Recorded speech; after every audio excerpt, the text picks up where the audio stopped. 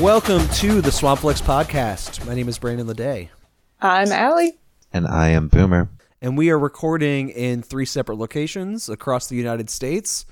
I would normally say we're a New Orleans-based podcast, but I think the 3 of us actually have closer ties to Baton Rouge as a group, as like a subset of the website. Yeah, that's factual. You can't argue with that. Unfortunately factual. We're also all binded by the bitter cold right now. Boomer is seeing the worst of that because he's in Austin. Yeah.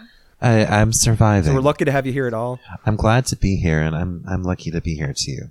Have you been able to watch any movies in this hell week that we've all been living through, or have you mostly just been working on survival, which is obviously totally legit? I've mostly been focused on surviving, but I've managed to imbibe some media. I started rewatching the television show Imposters. That's not really what we're here to talk about, but I will plug Imposters, formerly of Bravo. Bravo somehow made a somewhat prestige comedy dramedy that I really enjoy, but also for the first time since I saw it in theaters, watched Inception. I had such a hype backlash, like hype aversion to this movie. Like I went and saw it in theaters and I was like, oh, that was pretty good. And then, you know, there's this whole like sphere of the internet that is just all up on Christopher Nolan's dick. And they love the movie Inception, you know, which it's great. I actually thought it was better than I remembered. But I hadn't seen it in so long because I got so kind of tired of it being every go-to favorite movie for people who fancied themselves kind of deep. Not that it's not deeper than what a mainstream blockbuster usually is, but, you know, I had some trouble separating it from its legacy. It follows in the footsteps of like a Fight Club or like a Pulp Fiction. Like, it's not that the movie's bad, it's just it gets talked about so much that it just sucks up all the oxygen in the room. It often becomes such a beloved thing for all the worst people that you know. And that becomes part of the problem where, you know, it gets caught up in its own hype a little.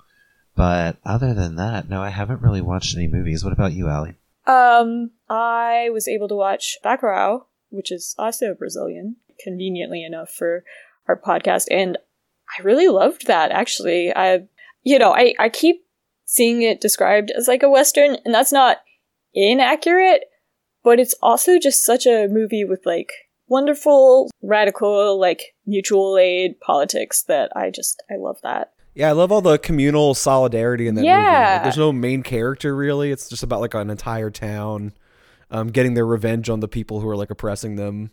Yeah. It's also like sci-fi in a way that you would not expect based on like the revenge Western descriptor that gets put on it. Yeah.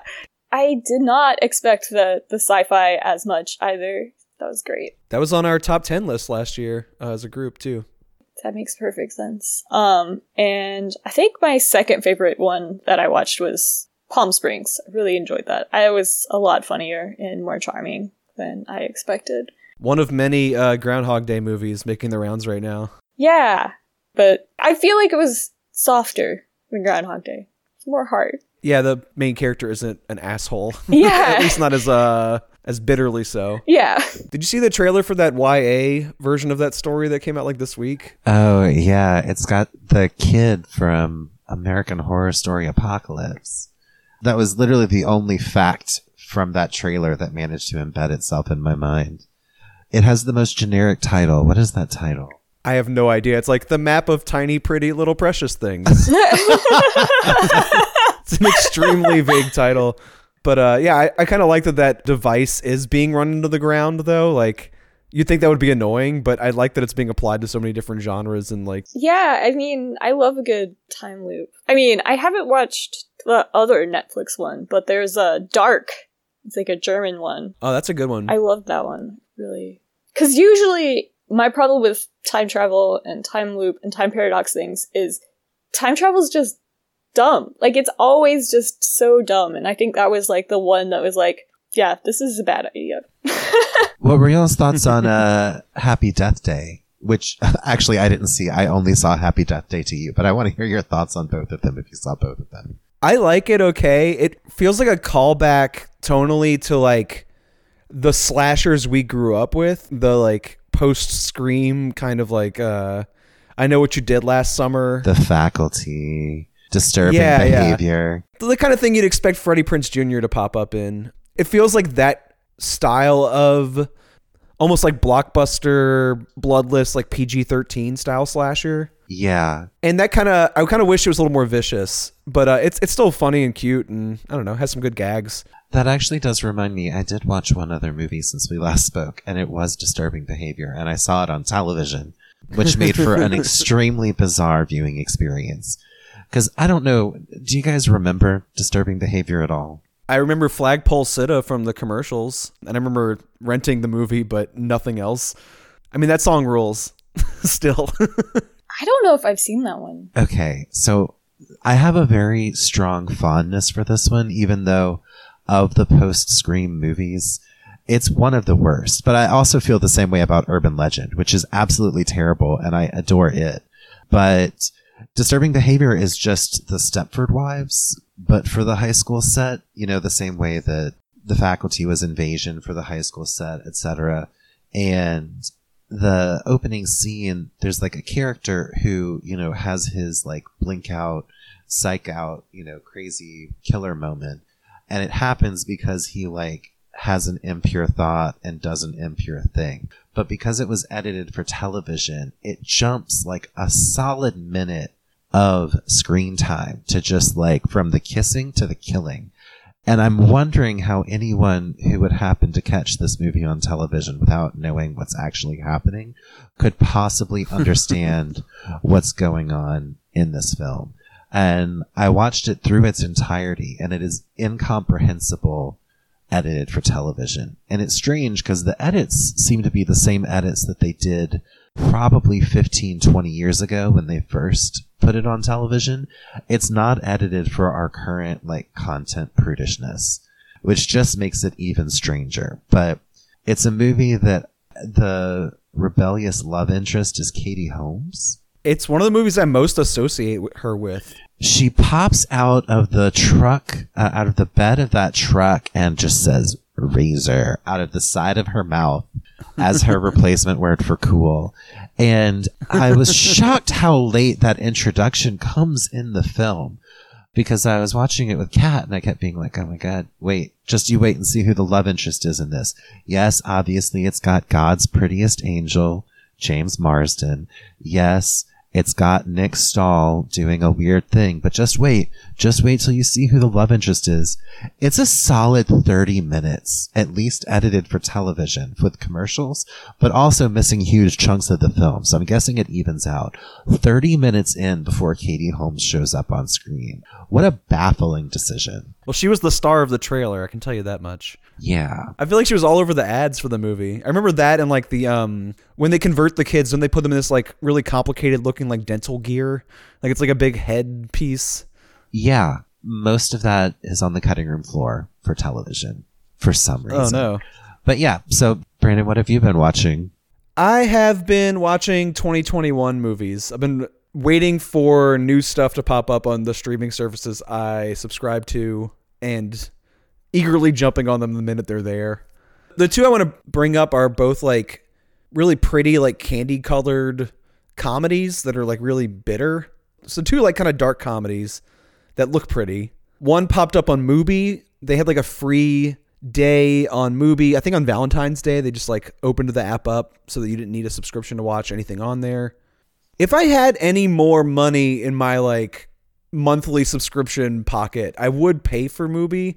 There's 31 movies on the service, or maybe 30, and they switch one out every day of the month. So you have like a whole month to watch every new title. And the reason it's interesting is because it's just extremely well curated. It's like Criterion Channel level, like actually thoughtfully put together. And they do a good mix of like older art house titles and like new stuff that's exciting. The reason I mention them is they are handling the distribution of this movie Dead Pigs. It was the debut film of Kathy Yan, who directed Birds of Prey last year.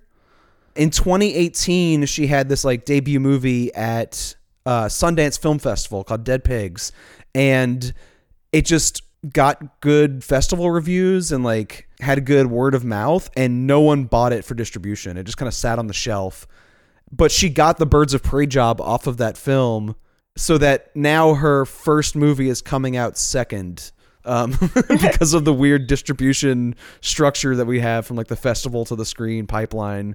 And if you liked Birds of Prey, I think this has like a very similar visual sense, like lots of pastels and lots of neon colors. It's really pretty to look at.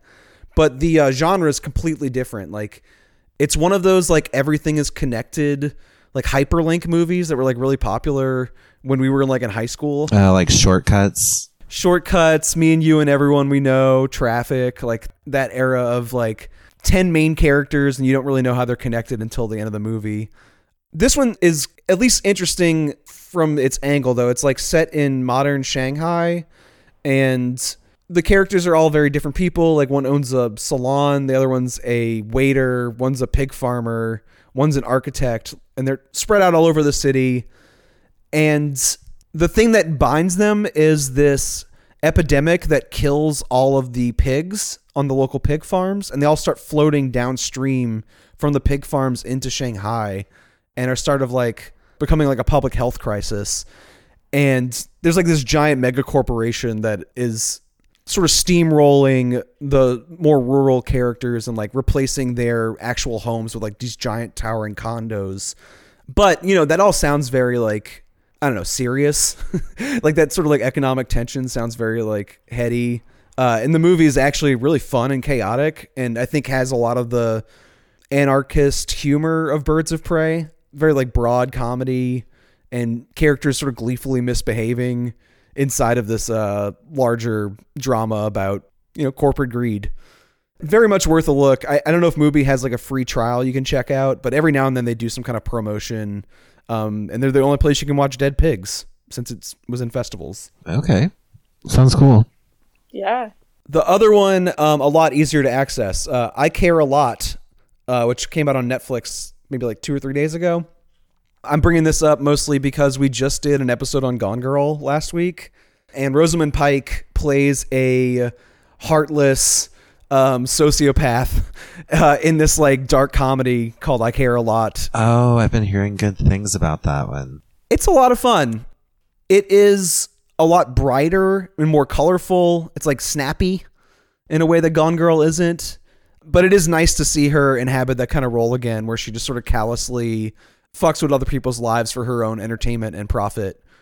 In this case, she's like scamming older people out of their livelihoods and their homes and their freedom, and like a forced conservatorship situation that is like a real life thing. It's a lot like in Unsane, where that woman gets like hospitalized against her will in this like sort of like bureaucratic nightmare.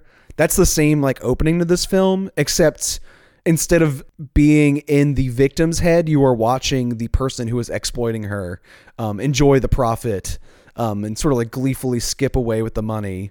And then she fucks over the wrong old woman and everything spirals out of control, and she gets wrapped up in this like crime thriller plot, and she's like way in over her head. And the movie's just sort of like vicious and violent and cheekily funny and looks like candy and is just super mean. I had some problems with the way it all wraps up, but for the most part, I had a lot of fun with it, and it was just a really good, like, nasty sugar rush of a film. Definitely worth a watch. Yeah, I think both of those films obviously probably have a lot of today relevancy, but just makes me think of the Britney Spears, obviously. For sure. Anyone who's lived a certain amount of time in Louisiana has been following the conservatorship surrounding her, or at least I hope so. You know, we all care about her. Yeah. That is the dictionary word of the month, right? Yeah, I think so. And I think there was like a long-form investigative article about the people who do this thing in real life that inspired this movie maybe a couple of years ago. So maybe it is kind of callous to even be making this like flippant, glib, black comedy about this like real-life evil that people are doing. But I think a lot of people had similar problems with Unsane for the same reason. And I enjoyed that movie very much as well. So maybe it just takes a certain sensibility to enjoy it. I also was a big fan of Unsane.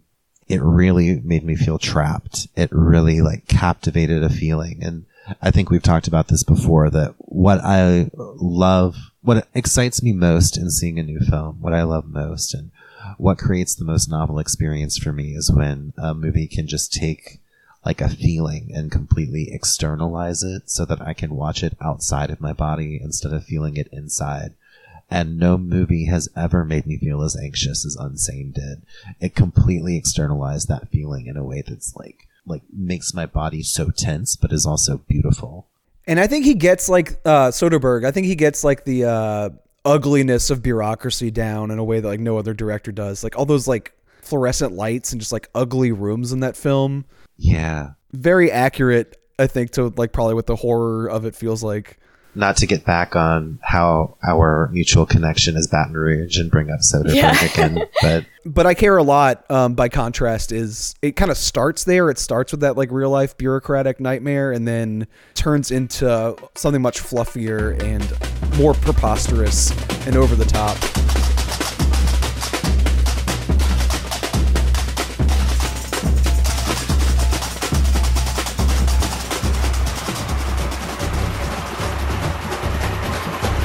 Brazil is home to the most famous party on the planet, Carnival. And Rio de Janeiro, Brazil's most famous city, hosts the centerpiece. An extraordinary 2-day parade that is truly the most amazing procession on Earth. Yeah, so this week I had us watch Black Orpheus because while we watched a Valentine's Day movie, we hadn't done any Carnival movies. And it's late, but I figured better late than never.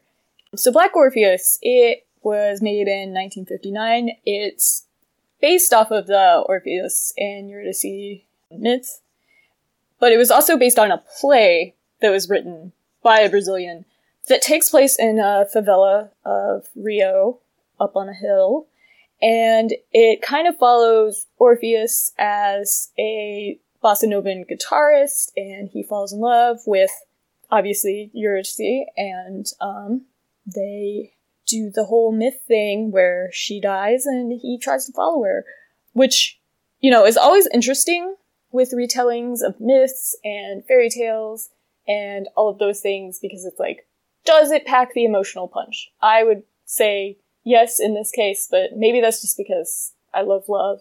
It's sappy of me, but yes.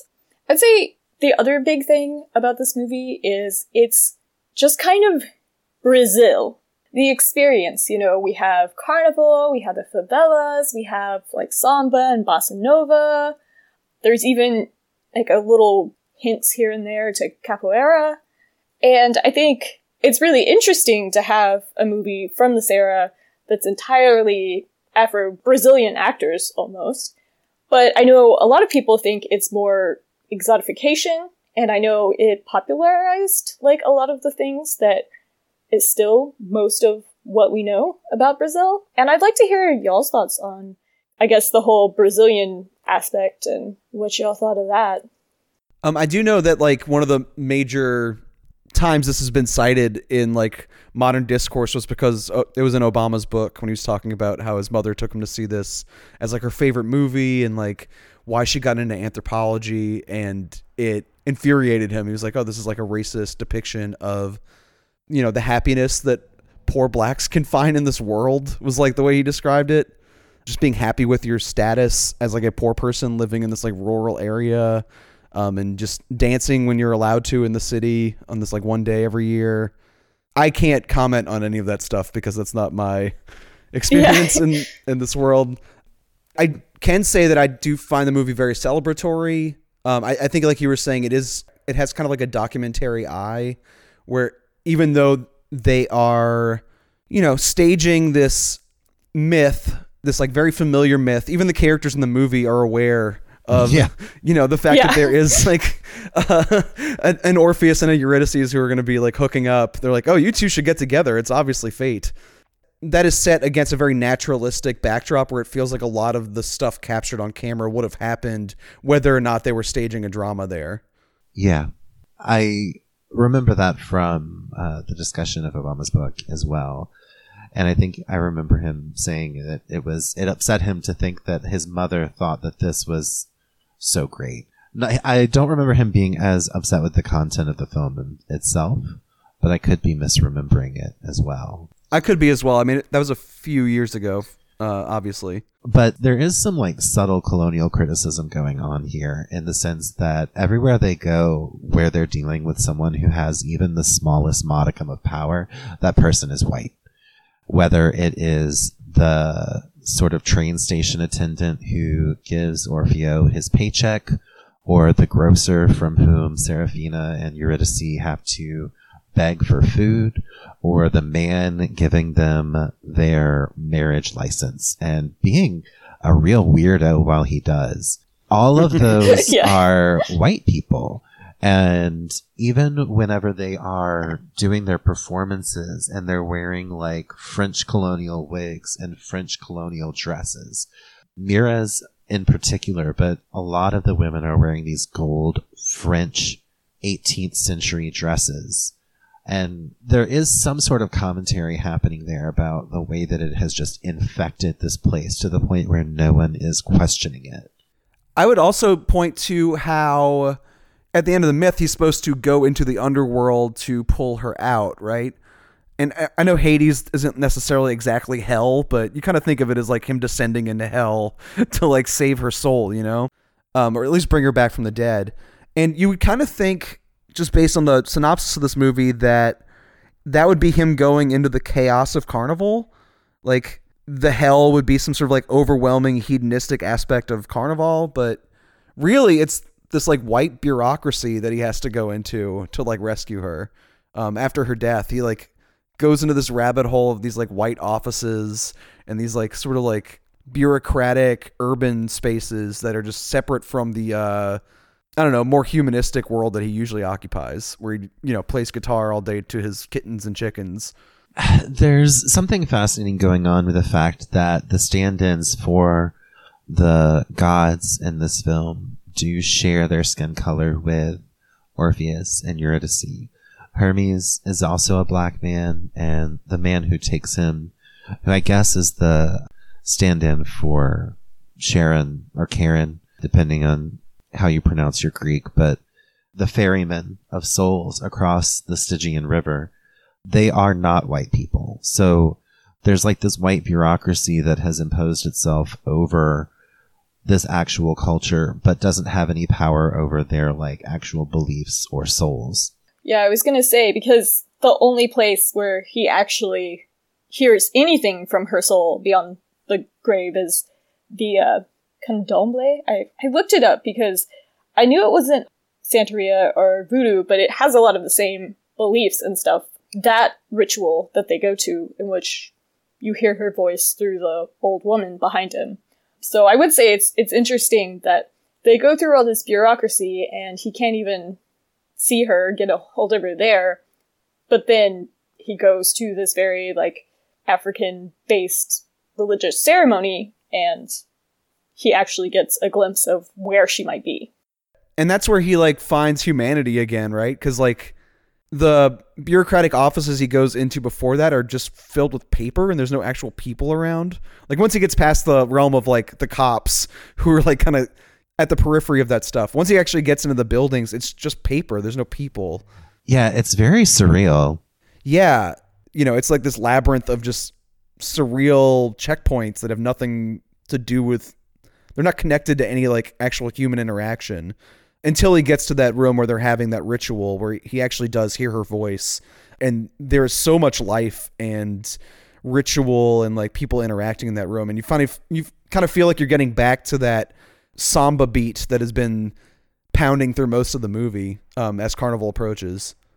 Music has so much to do with just life in this film, like the way he makes the sunrise with his beautiful song and like animals follow him around because he plays guitar so beautifully. And that samba beat sort of like gathering people into like various parades around the city as they're just trying to go about their day. I think it's very important that he finds music in that room where he finally reconnects with her and then loses her for the final time. And I think that's pretty indicative of like Carnival in general. Like one of the things I really love about Mardi Gras year after year is just, it feels like you're entering this realm that hasn't ever actually stopped. It feels like a continuation of a world you visited a year before and the year before that, as far back as you can remember. And it is part of it is that like constant rhythmic beat. Like that samba rhythm in this movie is something you will hear on the streets in New Orleans as well as in Brazil. And it just feels like almost like an Olympic torch. Like that fire actually doesn't go out even if you're not hearing it in between those events. It's like ancient. Yeah. Yeah, like Mardi Gras is like Brigadoon that comes around. Yeah. Yeah. I think the other interesting comparison between this and Mardi Gras is, like you said, just people going about their lives, just getting swept up in it. And it's easy to see the surrealness of it, even if you're just living it. And it was really interesting to watch this again for that, because I think I had watched it pre actually going out and spending a lot of time during Mardi Gras in New Orleans. So watching it after years and years of having been there for it, it was really, really fun to see those similarities with that too. Like the whole like samba school being very similar to Second Lines, and that sort of big, sort of organized, sort of not, just dancing party just parading down the street. It seems like chaos, but they are spending an entire year on costumes and like practicing their dance routine as a group. And I think the movie at large is kind of like that too. Like it seems like documentary chaos, but there's also this like rigid structure of the myth attached to it as well, which is a pretty brilliant device to like try to capture the chaos of Carnival. You like apply this very like recognizable story template to it.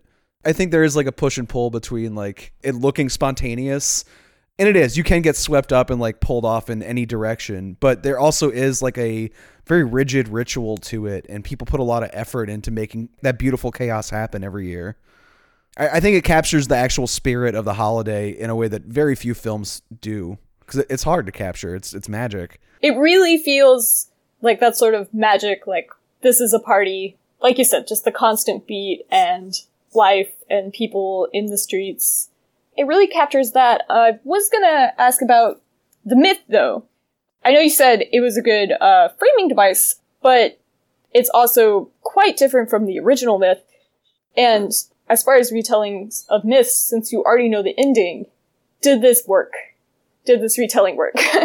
Yes, because there was something that I really felt like I didn't know what was going to happen next about, which is that in this movie, in which everything is very realistic, yes, there's an Orpheus, yes, there's Eurydice, yes, they're playing out this myth again.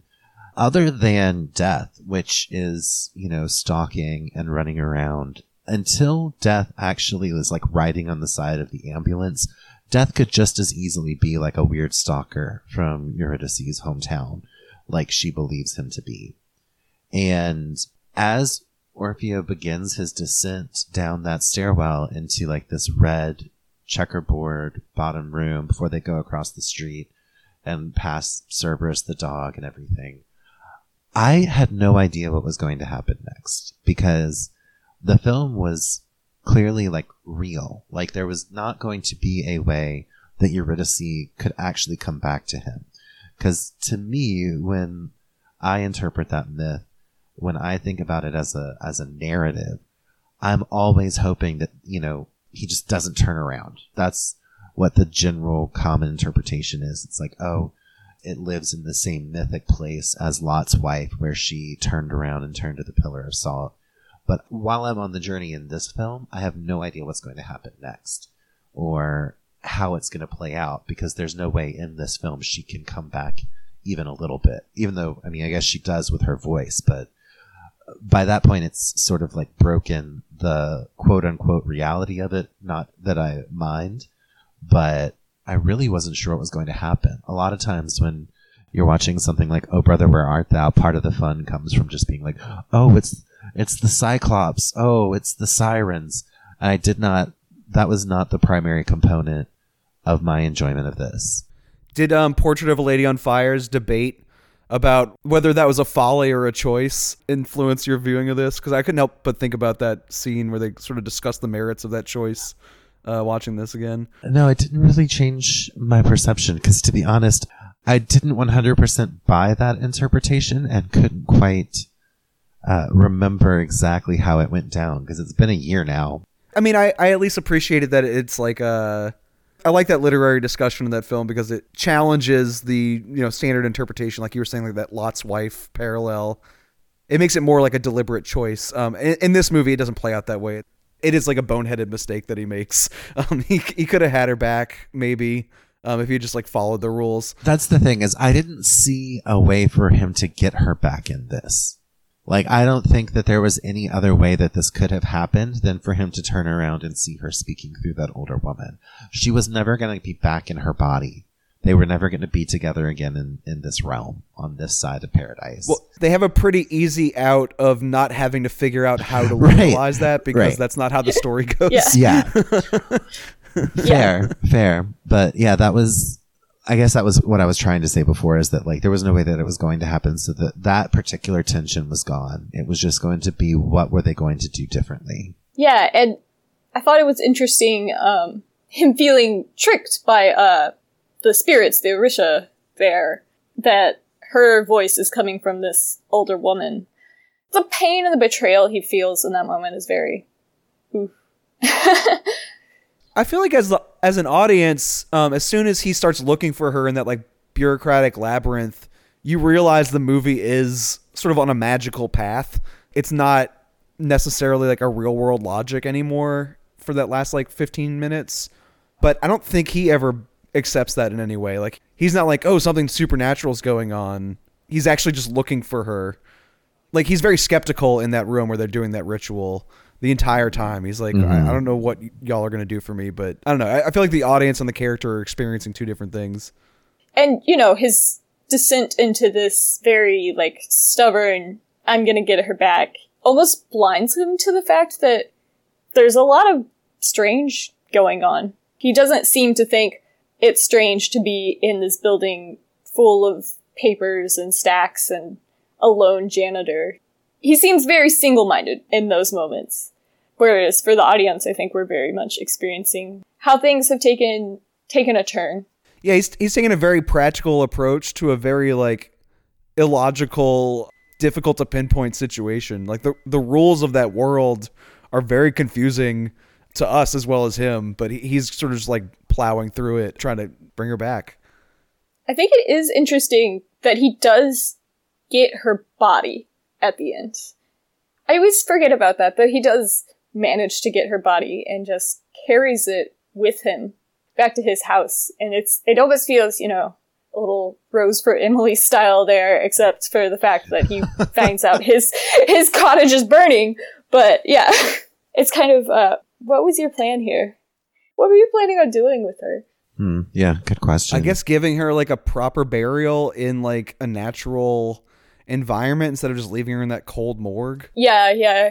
Because the guy does talk about experimenting on bodies. Yeah, cold, silent, white room guarded by yet another like white man. Yeah, a white man who's talking about taking the bodies of the dead from Carnival and using them to study for science. The bodies of predominantly black people. I wanted to talk about one of the floats in the parade that goes by. We see a little bit of a parade, and there's one that has like little rocket ships and planets on it. And even like there are women like kind of astride a couple of like paper mache Sputniks. And I was watching it and I was like, those can't be Sputniks, because I had misread the description before turning the movie on and thought that it came out in 1954. And I was like, no, Sputnik was in 1957. That can't be from Sputnik. But it actually came out in 1959. So it would have been shot in 1958. So Sputnik would have been big news. Big brand new news. And I did like seeing that insight into like the commentary on contemporary politics via Carnival float, which is, a tradition that continues to this day. For better and for worse, depending on the crew you're watching. Yeah, for better and for worse, depending on the crew, depending on the city. Depending on where you are. I also find it very fascinating that like Mari burned his house down. She did not give a fuck. And honestly, she hits him with, I'm sorry, I shouldn't laugh, but she hits him with that rock. And then she's like, no, like, what did you think was going to happen? You hit him with a rock while he was standing by a cliff. Yeah. Like, and they had already had like the discussion of, people can't go that way. There's a cliff there. There's an awful lot of like danger near cliffs in this movie, which I thought was like an interesting touch as it like overlooks the water. Yeah, of course, this extremely like poor shantytown has extremely dangerous conditions. They're overlooking a bare like cliff face, no guardrails. And there's no pretense that that there isn't a successful city nearby or even just like by the port. Like they spend a lot of times looking at a bunch of really drab, gray, but like ornately sculpted buildings in the city before they go all the way up the hill to, where everybody's shanties are. I think that's partly why I love that villain character so much too. Like, I know she's supposed to be like a hothead, impulsive, sort of like overbearing monster in a lot of ways, but the fact that she is so dedicated to getting the most she can out of every situation. Like she wears the most beautiful clothes. She's always the center of like every dance scene, except the one that they plan out together as a community. But downtown, whenever she's dancing in a crowd, like she's the center of attention because she's so beautiful and flamboyant. I like that contrast versus the surroundings. Like she feels like she belongs to a much wealthier city than any of the people around her. And I can't begrudge her that. Like I love that she's like squeezing as much out of this lemon as she can. She is a big time drama queen diva, and we stan. I was gonna say I kind of love her, even though as Serafina put it, she's mean. She's so mean. Yeah, Serafina, who is like her best friend, is immediately just like, yeah, go bone her boyfriend. I don't care. She's a bitch. Yeah. Yeah. I also love Serafina as a character. She's kind of like the vivacious, like nicer Mari. Yeah. Good way. Is Grease cliffy? I don't know if I'm revealing some ignorance in that.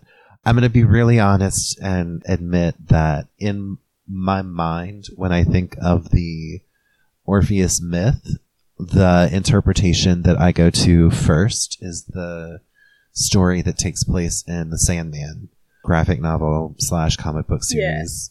Yeah. It's so beautifully done, and there are a lot of cliffs in those drawings.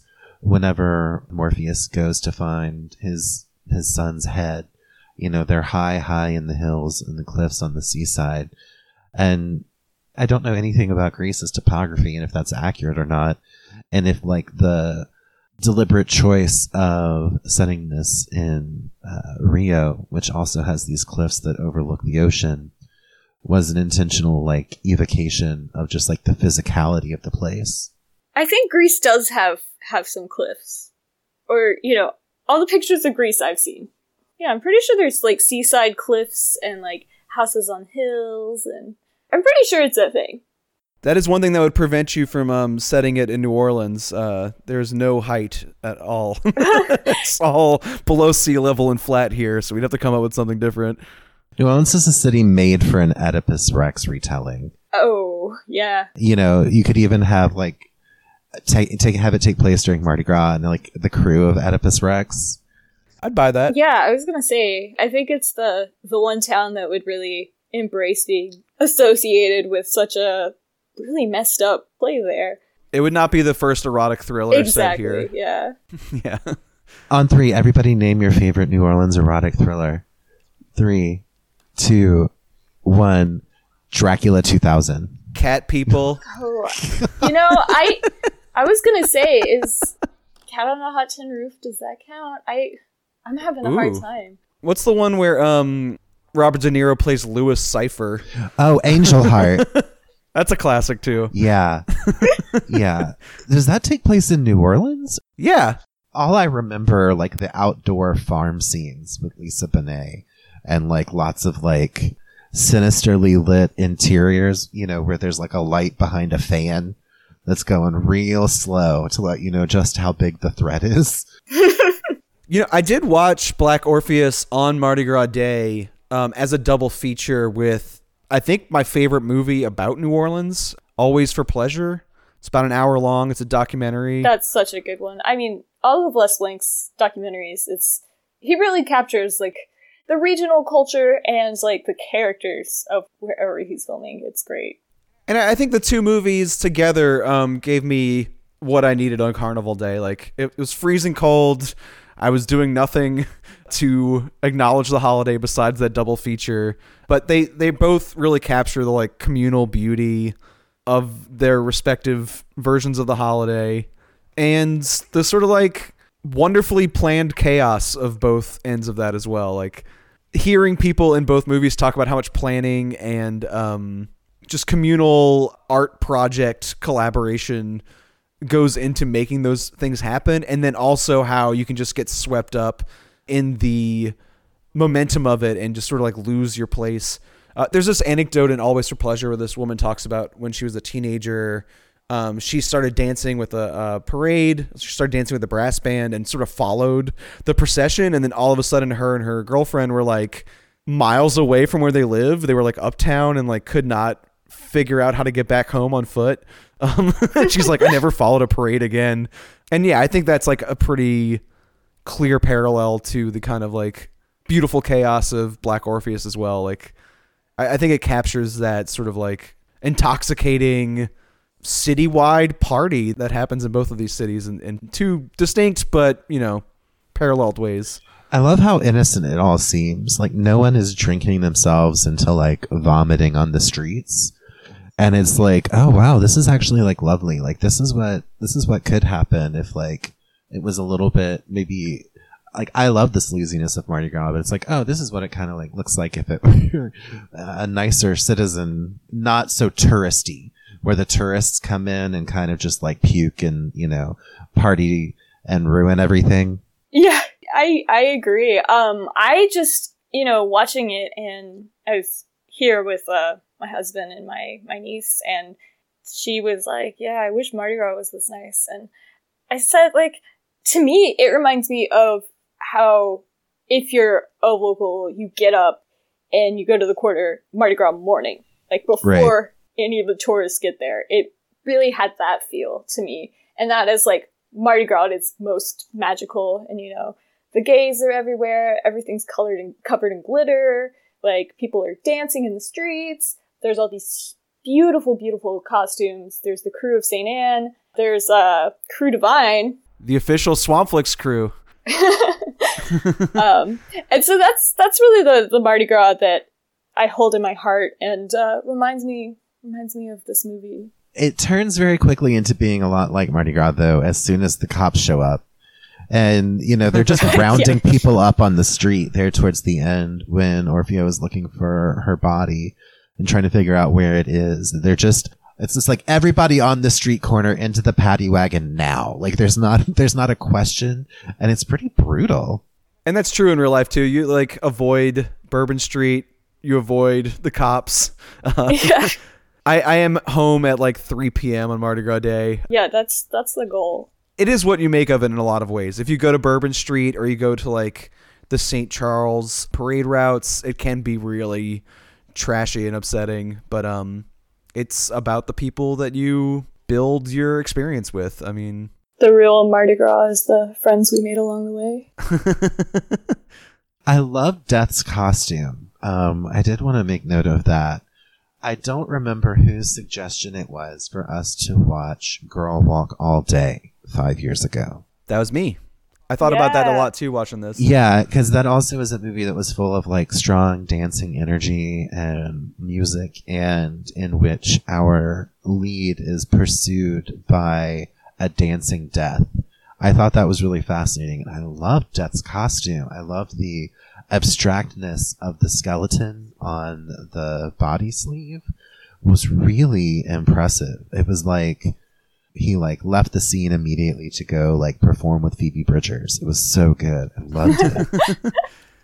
It's like geometric and like almost cubist or something. It feels like very harsh and modern compared to, you know, the world he's invading. So it's a really effective contrast because no one else in the movie dresses like that. I was actually gonna bring up like the myth sort of aesthetic of this movie and how instead of having these very, like, elaborate, like, effects, it just goes for the practical.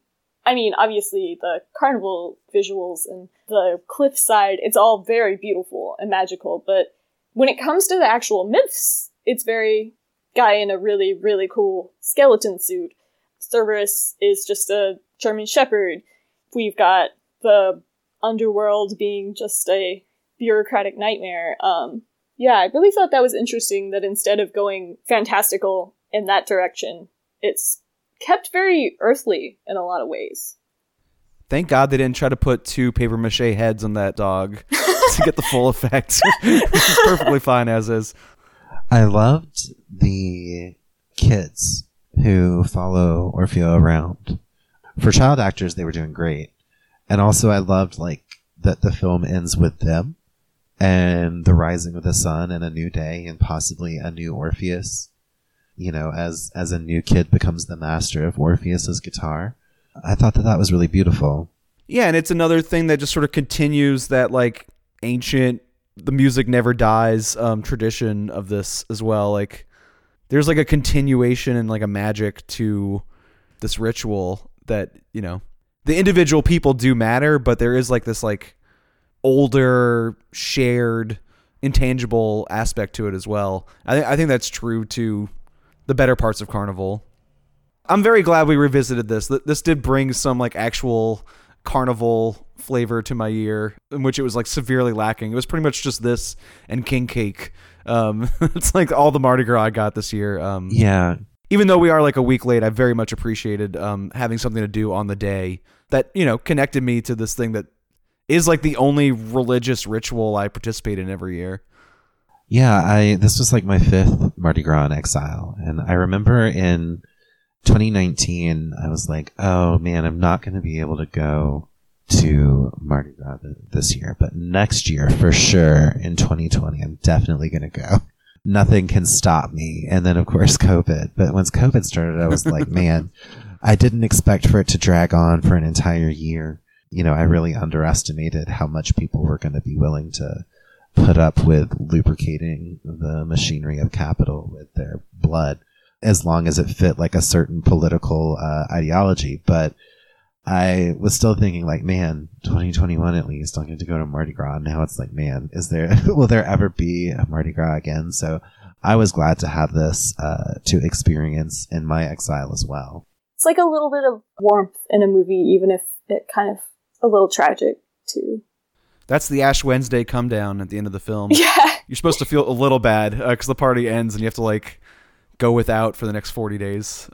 And you know, whenever y'all do come back down here for Mardi Gras, we do have an official Swamp Flicks walking crew. Allie already mentioned Crew Divine. If you want to come dressed like Divine, you can. Or if you want to just come eat snacks with us on the quarter, that's usually what we do on Mardi Gras Day.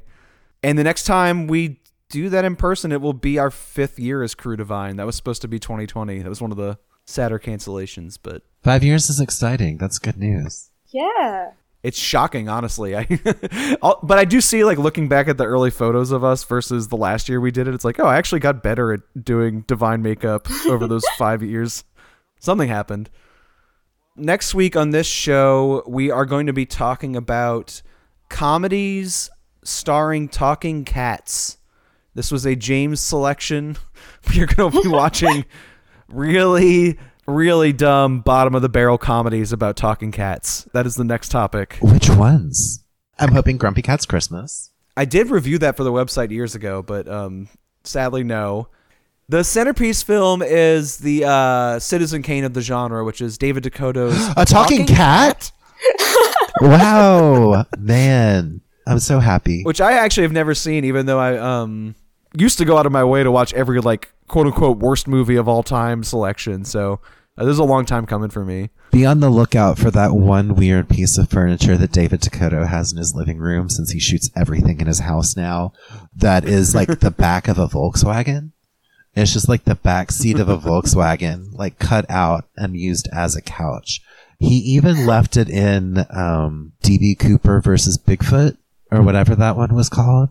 That one's even supposed to be set like in the 60s. And he still has that like 70s Volkswagen couch. He's so lazy. I love it. He's living the dream.